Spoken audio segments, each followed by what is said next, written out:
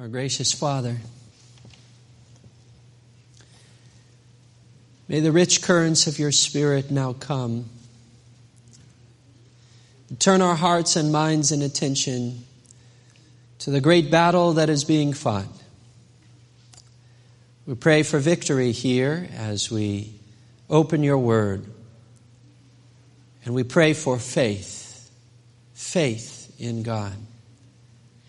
Bless us, and we receive that blessing in the name of Jesus Christ. Amen. Amen. I'm so glad that Brother Shannon read from the Bible and not Dr. Seuss. How about you? Amen. And you may have guessed from the scripture reading that the sermon today is Armageddon and the greatest battle ever won. Armageddon is a word that conjures up end-time imagery, doesn't it?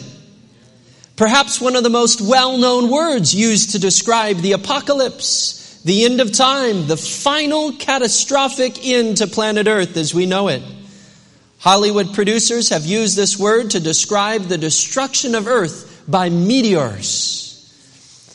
Theologians describe an end-time battle in the Middle East that will envelop the entire world, culminating in the destruction of the beast power and his armies. Others use the word Armageddon to describe a nuclear war, World War III, which will end in the final destruction of planet Earth. Still others see this word as symbolic of the greatest battle fought between good and evil in every human soul on planet Earth.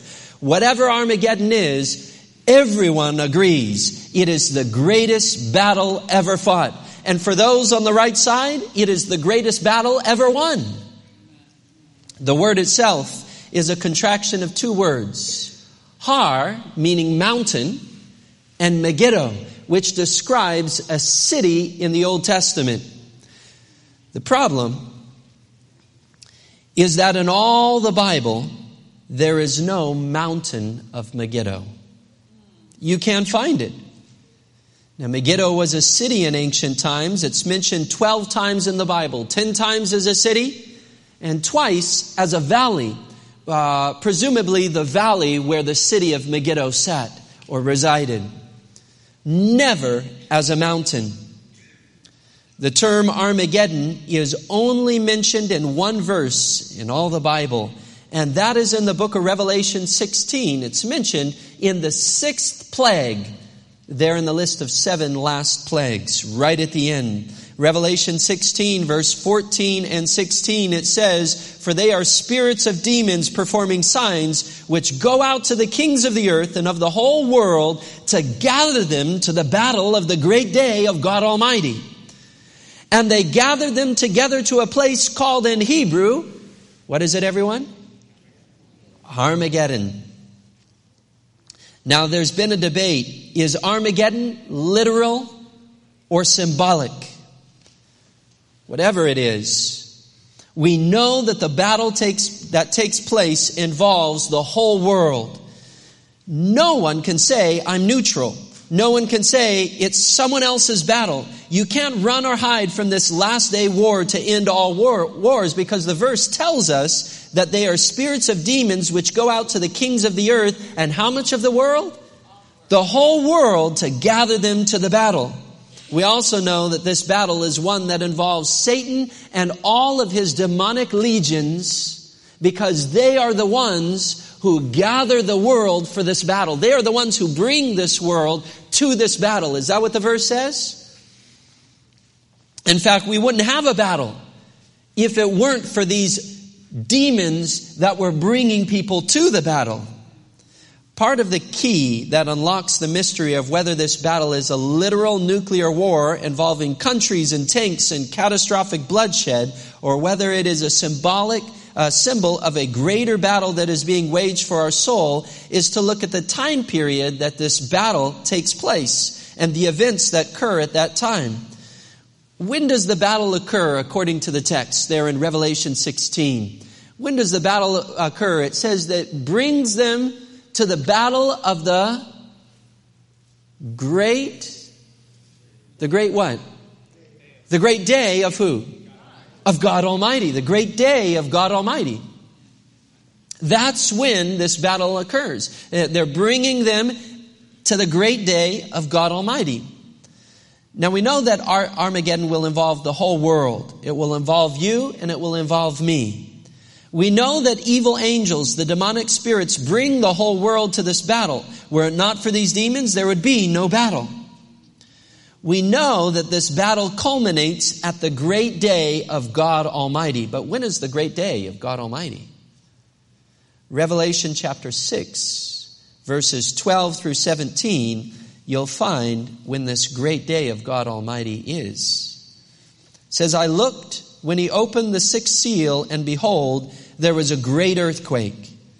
And the sun became black as sackcloth of hair, and the moon became like blood, and the stars of heaven fell to the earth as a fig tree drops its late figs when it is shaken by a mighty wind. Then the sky receded as a scroll when it is rolled up, and every mountain and island was moved out of its place. And the kings of the earth, the great men, the rich men, the commanders, the mighty men, every slave and every free man hid themselves in the caves and in the rocks of the mountains, and said to the mountains and rocks, fall on us and hide us from the face of him who sits on the throne and from the wrath of the Lamb, for the great day of his wrath has come, and who is able to stand? The great day is the judgment day. It is the day when the record of all will be fixed forever. As the mighty men and slaves and free men and great and rich and poor all look up into the sky and see the final events of the earth as they behold the Lamb of God coming now as King and as Judge, and as all the world realizes that time is up, there is a great trembling inside, because many realize that they are not ready to close life's record. The great day of God's judgment is here. That's the great day of God Almighty. Jude chapter 1 and verse 6 says, and the angels who did not keep their proper domain, but left their own abode, he has reserved in everlasting chains under darkness for the judgment of the great day. The wicked angels who joined in the rebellion of Satan in heaven will face the judgment. The men and women who have walked this earth will all face the judgment. Position, power, riches, wealth, all become worthless on this day. Nothing but the blood of Jesus can save you and me from this day. You see, friends, the book of Revelation is not primarily concerned about a literal war in the Middle East. Sure, there may be war. In fact, Jesus predicted that as the time approaches for the end, that there would be an increase of wars and rumors of wars. Sure, there may be a major conflict in Jerusalem or even some fighting in the very valley of Megiddo, but the focus of Revelation is not a physical battle. The focus of Revelation is on a great battle that is being fought right now in the hearts and minds of every person on this planet. It was a war that Satan started, and a battle which his demons continue. This battle, the final cosmic conflict over your eternal destiny, will culminate on the great day of God Almighty. The whole world is being led to the final judgment, and all of us must make a decision.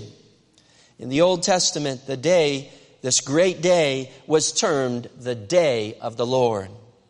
And you will find it repeated over and over and over again throughout the Old Testament.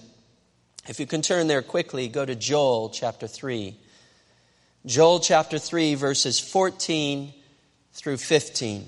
Right before Amos. Joel chapter 3, verses 14 through 15. And here's what it says. Multitudes in the valley of decision, for the day of the Lord is near in the valley of decision. The sun and the moon shall be darkened. The stars shall withdraw their shining, and the heavens and the earth shall shake, but the Lord will be the hope of his people.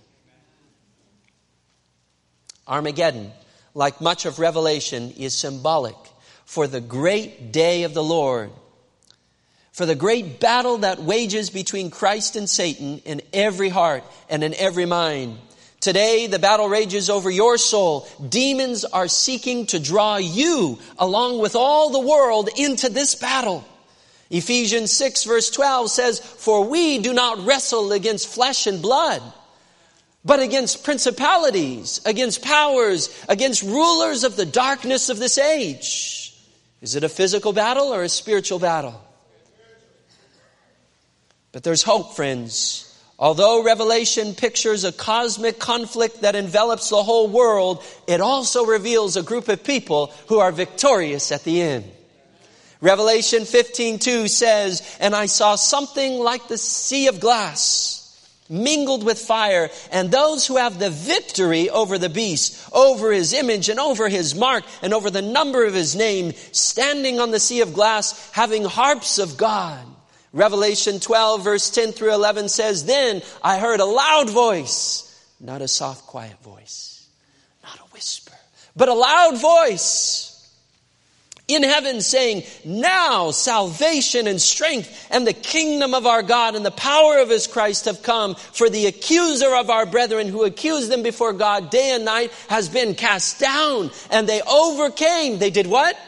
They overcame. People here in this auditorium will overcome through the name of Jesus. They overcame by what? By the blood of the Lamb and by the word of their testimony. And they did not love their lives even to the death. Amen. I see faces here today who will overcome. What do you say?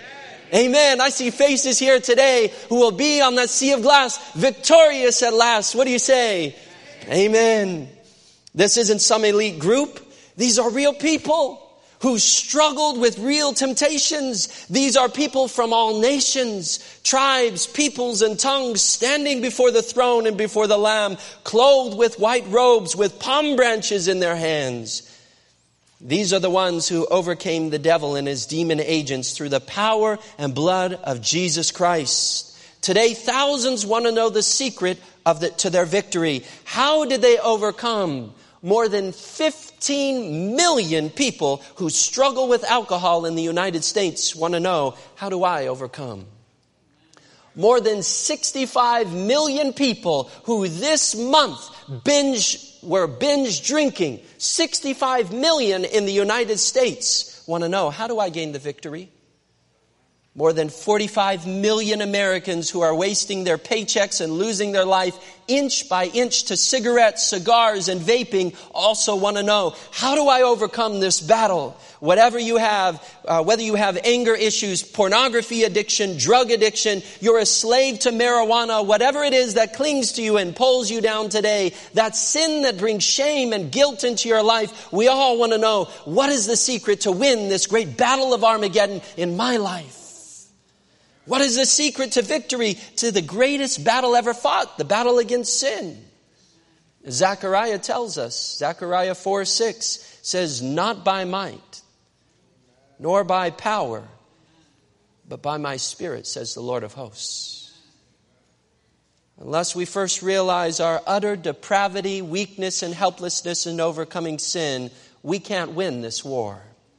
Not by our might or our power will we gain the victory. In fact, this is the very tactic that would ensure our loss. Jesus Christ said, "Without me, you can do nothing." John 15:5. He also said, the Bible promises, "I can do all things." How much? I can do all things through Christ who strengthens me. That's all things except free you from alcohol. Is that right? All things except the hold of tobacco. Now, I can do all things through Christ except walk away from drug addiction, porn addiction, marijuana addiction. Is that what the text says? I can do all things. And when Christ says all things, he meant all things. And there's a lot of things that bind us today. But the prophet Jeremiah asks, can an Ethiopian change his skin, or a leopard its spots? Neither can you do good who are accustomed to doing evil. Those who are trying to kick the habit or overcome sin in their lives in their own strength are attempting an impossibility. Job 14:4 says, "Who can bring a clean thing out of an unclean? Not one." The Bible makes it crystal clear. Victory can only come through Christ. Revelation resounds with this truth. In Revelation 19:11 it says, "Now I saw heaven open, and behold, a white horse." Now, a white horse was a symbol of victory in the ancient times. Kings would go out and fight major battles. Thousands of soldiers would die on the battlefield, but somebody would come out a winner. Somebody would come out wearing the crown. Somebody would come out the victor, and that king would command his soldiers, "Get a white horse." And he would get on that white horse. And as he rode into his hometown down Main Street, he would parade a victory parade on that white horse down Main Street, riding the white horse, sharing, "You may have lost your husband, you may have lost your brother, but we won the war. We won the war. It was not in vain. We won the war." Revelation 19:11 says, "Behold, a white horse, and who rides on that white horse?" Revelation 19:13 says his name is called the Word of God. Now, the only one in the Bible whose name was called the Word of God is Jesus Christ. In John 1 verse 14 it says, "And the Word became flesh and dwelt among us. And we beheld his glory as the glory of the only begotten of the Father." That's Jesus Christ. He's the Word of God. He's riding the white horse. He's leading the victory march. And notice what it says after that in Revelation 19 verse 14. It says, "And the armies in heaven, clothed in fine linen, white and clean, followed him on white horses." Jesus isn't the only one riding a white horse. You see, you're there too, riding a white horse. He's leading the victory march. But the victory is not alone for him, for you too. You too have gained the victory there in heaven. You too will join this procession down the streets of gold. You too will march in the victory march. This is the great victory procession from the battle of Armageddon. Christ has gained the victory over Satan, the great battle against sin. And yes, the armies of people who follow him are those who have gained victory through Christ's power as well. They also are riding white horses. Revelation 12:11, "They overcame him," that's Satan, "by the blood of the Lamb and by the word of their testimony." You see, prophecy reveals that victory only comes through the might and power and grace of Jesus Christ. Humans cannot gain the full victory over sin on their own because we have depraved human natures, weakened over generations through the sin of our parents and our grandparents and our great-grandparents. Now, someone may say, "Pastor, I know I sometimes mess up, but God knows my heart. God knows that although I falter and fail, my heart is good. My heart is right with him." But the Bible tells us that those who think that their heart is good are lying to themselves. Jeremiah 17:9 says, "The heart is deceitful above all things and desperately wicked. Who can know it?" Now, either I'm lying or the Bible's lying. And the Bible can't lie because the Bible's truth from God. Matthew 15:19, Jesus says, "For out of the heart proceeds evil thoughts, murders, adulteries, fornications, thefts, false witness, blasphemies." 1 John 1:9 says, "If we say that we have no sin, we deceive ourselves and the truth is not in us." But Pastor, God isn't going to judge people based on what they did or thought. It's all based on your motives, your good intentions, your sincerity. Surely sincerity alone will get me to heaven. And Jesus addressed this question by comparing the human heart to trees that produce fruit. He said in Luke 6 verse 43, "For a good tree does not bear bad fruit, nor does a bad tree bear good fruit. For every tree is known by its own fruit. A good man out of the good treasure of his heart brings forth good, and an evil man out of the evil treasure of his heart brings forth evil. For out of the abundance of the heart his mouth speaks." What is Jesus saying? Sincerity, good motives, good intentions can't be separated from good works. The goodness or wickedness of your heart will be revealed in your actions and your words. When actions that bring us guilt and shame and remorse are revealed in our life, we can know that our professed sincerity is just a cloak for sin. We need more than good motives or our best intentions. We need more than sincerity. We need forgiveness. And we need transformation. We need a new life in Jesus Christ, because the Bible declares God will bring every work into judgment, including every secret thing, whether good or evil. On that day, sincerity isn't going to cut it. Now, someone might say here today, Pastor, that's legalism. We can't be saved by good works. We can't be saved by keeping God's law. And I would say to that, amen.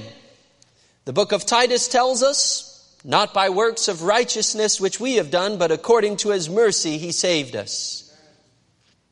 But you know, Titus continues by saying, through the washing of regeneration and the renewing of the Holy Spirit. You see, we get so hung up on this term legalism that we completely have forgotten what legalism truly is. Legalism is trying to earn your salvation through your own works. Grace is accepting the work of Jesus Christ in your life. Amen? The forgiveness offered to us through the blood of Jesus Christ is grace. The transformation offered to us through the Spirit of Jesus Christ is grace. When we seek to live a holy life in harmony with God's law, and we live that life through the power of Jesus Christ, that's not legalism, friends. That's grace. Ephesians 2 verse 8, for by grace you have been saved through faith, and that not of yourselves. It is a gift of God. If you are depending on your own works to save you, you're fighting a losing battle. But the gift of grace that offers us forgiveness is also the gift of grace that offers us transformation. Listen to this promise of God for you. Ezekiel 36:26. I will give you a new heart and put a new spirit within you. I will take the heart of stone out of your flesh, and I will give you a heart of flesh. That's a promise from God, friends. It's a check that will never bounce. You can cash it and expect it to come back true. Now, how exactly does that happen? How exactly does God take a sinful heart that lusts after sin and turn it into a heart that follows after the things of God? What precisely does God do to take out the heart of stone and give us a heart of flesh? The secret of transformation or conversion is a mystery. In fact, the Bible even calls it the mystery of God. Just like we don't know how sin started in the heart of Satan there in the beginning, we don't know exactly how God is able to take a heart that is filled with sin and turn it into a heart that is filled with righteousness. We can't fully explain it. We can't fully understand it. But we can all fully experience it. The Bible calls this experience by several names. It says this experience is conversion, transformation, new birth, born again, new mind, a new heart, a new life. And lastly, it calls it the mystery of God. But by whatever name it calls it, you can experience it. You may not understand all the workings of what God is doing in your life, but God intends that every person experience the converting, transforming power of His grace. If you take all the texts of the Bible together, you realize that this conversion experience is something that God actually starts in your life. You don't start it, He starts it. You being here today is God's work to begin the conversion process in you. God will bring people into your life, or He may lead you to pick up the Bible, or will place a sense inside of you to come to a conference or church like this, because God knows that if you are going to be converted, if you're going to find victory in your life, you must be confronted by the truth. Now, we don't like change as humans, and unless we are confronted by the truth, you think we're going to change? No way. I mean, who can bring a clean thing out of an unclean thing? You're not going to bring yourself to conversion.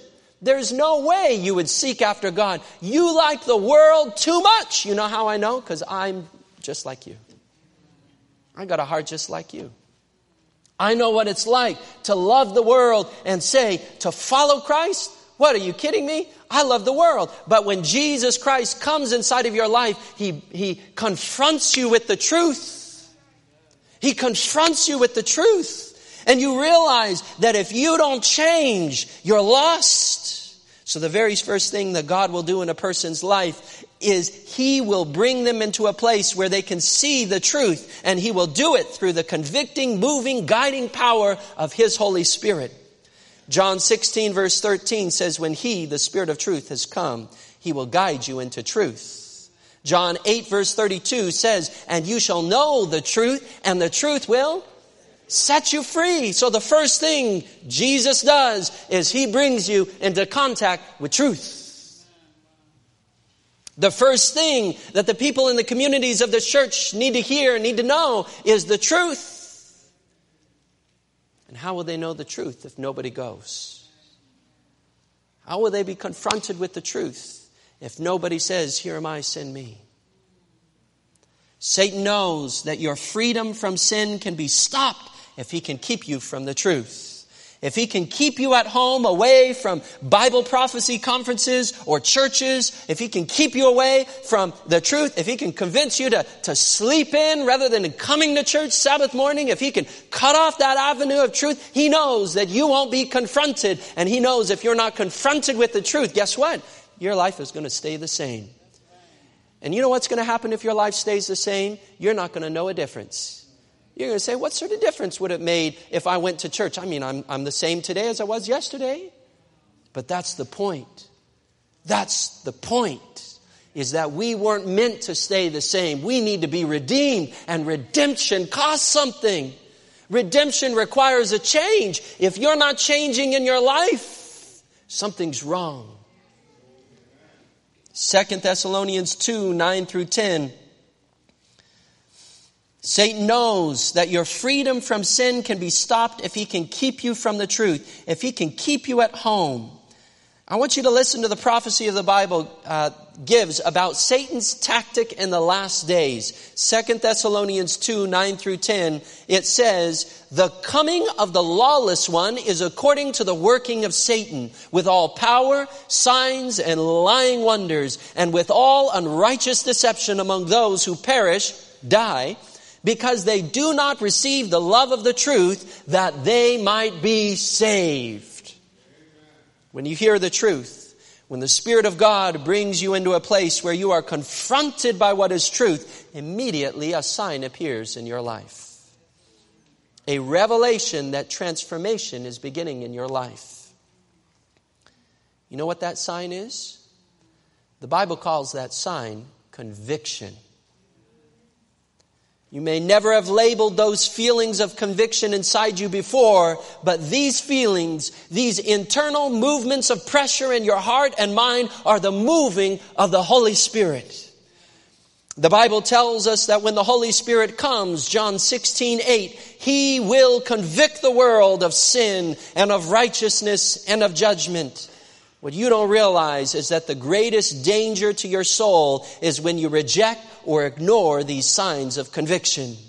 If you don't realize that God is convicting you, you may walk away from truth, never to be confronted by it again.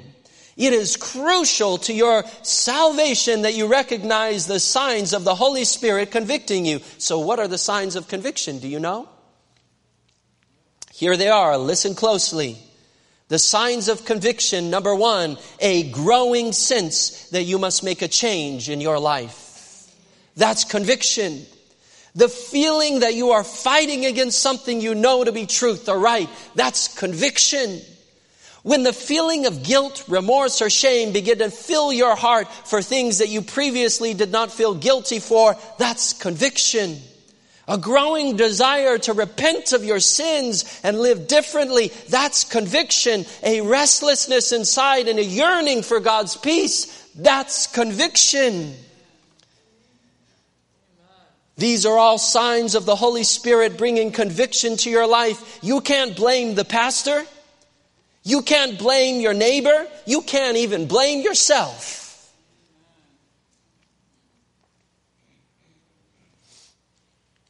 The restless feeling you feel is the Holy Spirit doing battle for your soul. All of heaven is waging warfare over the kingdom of Satan for your life. Notice that the evidence of the Holy Spirit working in your life is not that you feel peace or that you feel pure joy or pure love or unutterable happiness. No, the Bible says when the Spirit of God comes, He brings conviction. But what must we do if we recognize conviction?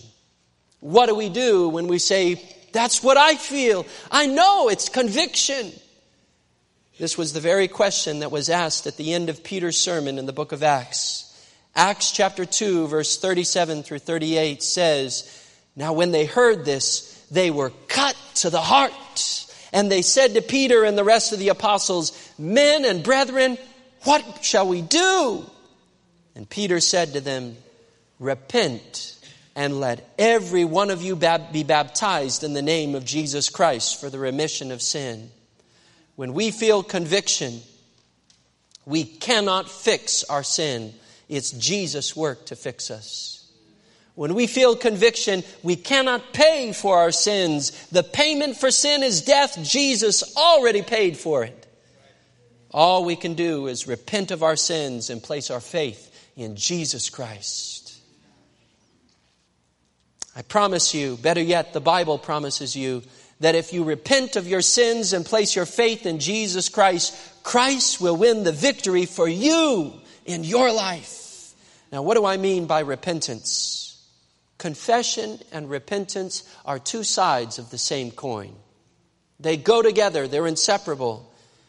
To confess, 1 John 1:9 says, if we confess our sins, He is faithful and just to forgive us of our sins and to cleanse us from all unrighteousness. Confession is no generic confession. No generic confession will do. If you want forgiveness for specific sins, we must be willing to confess specific sins and repent. Acts 3:19 says, repent ye therefore and be converted that your sins may be blotted out. Repentance is turning away from all sinful activity which you know to be wrong. This includes not only a willingness to let that specific sin go in your life, but also an active participation with God in removing all that feeds your sin in your life. And you know what feeds it. You know those things that feed into you walking down the path of sin. You got to take those out. A sinner who truly repents won't keep a stash of booze hidden in his closet or under his bed.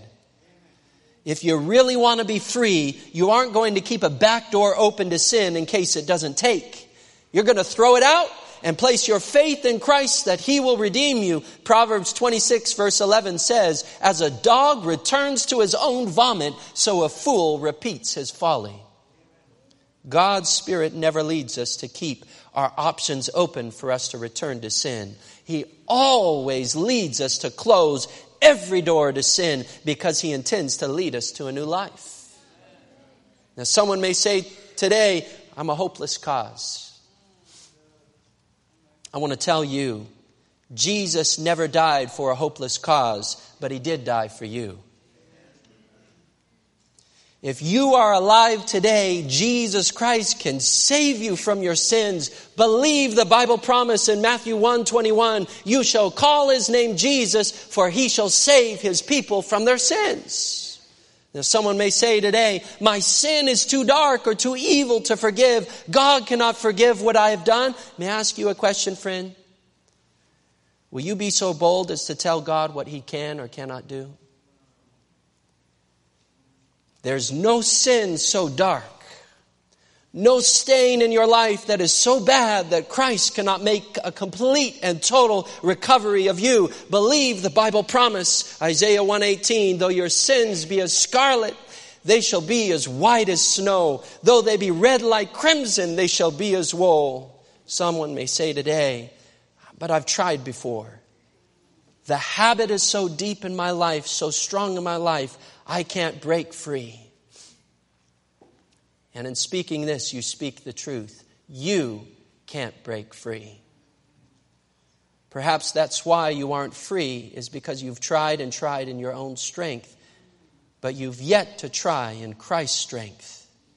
Jesus Christ has proven to the universe that He can overcome sin because He lived a perfect life from birth to death, and He offers you His strength in place of your own today. There's no habit so strong that Christ cannot break it in your life. Believe the Bible promise, I can do all things through Christ who strengthens me. Have faith in God, dear friend. Have faith.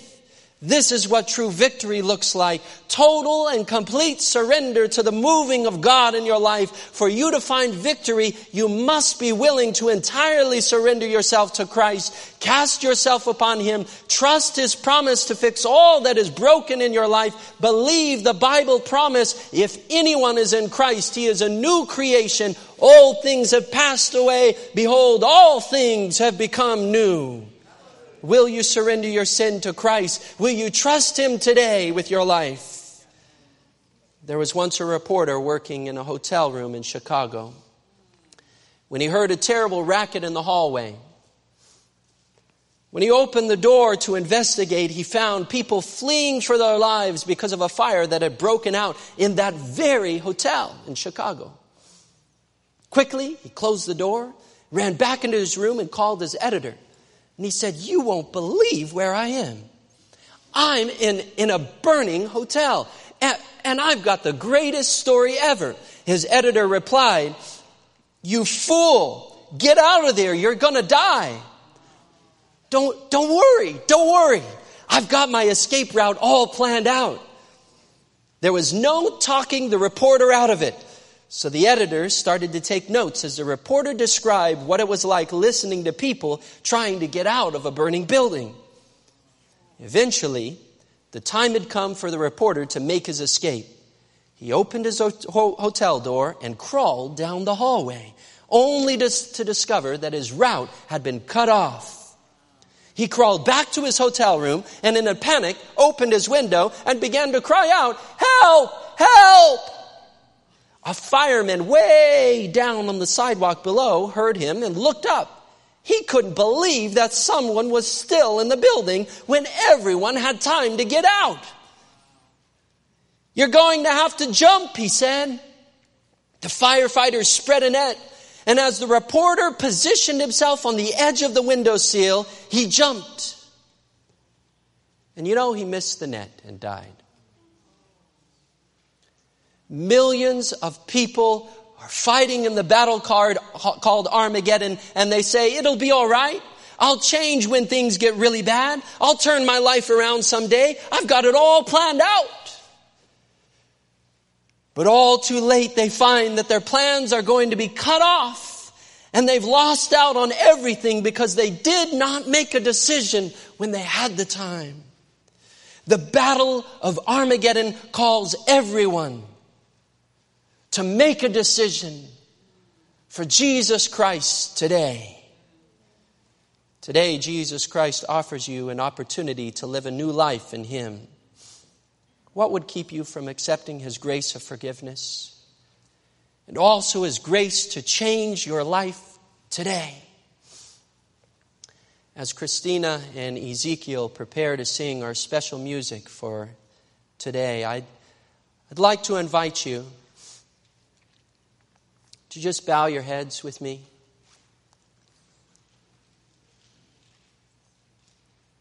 How is Christ moving on your heart right now? Do you feel those signs of conviction in your soul at this moment? Do you feel that Christ is calling you to entirely surrender to Him? I'd like to give you an opportunity to respond to this sermon simply by raising your hand to several calls that I'd like to make. The first one is a call that recognizes I am a sinner in need of Jesus Christ. If you recognize that, would you just raise your hand? I'm a sinner in need of Jesus Christ. Amen. You can put your hand down.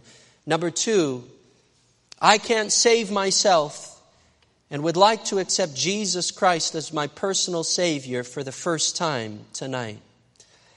Perhaps you've received Him as your Savior before, and that's fine. Place your faith in Jesus. But maybe right now there's somebody who hears my voice who has never made a decision to accept Jesus Christ as their personal Savior. And for the first time today, you say, I want Jesus Christ as my Savior in my life. Will you just raise your hand to the Lord? Amen.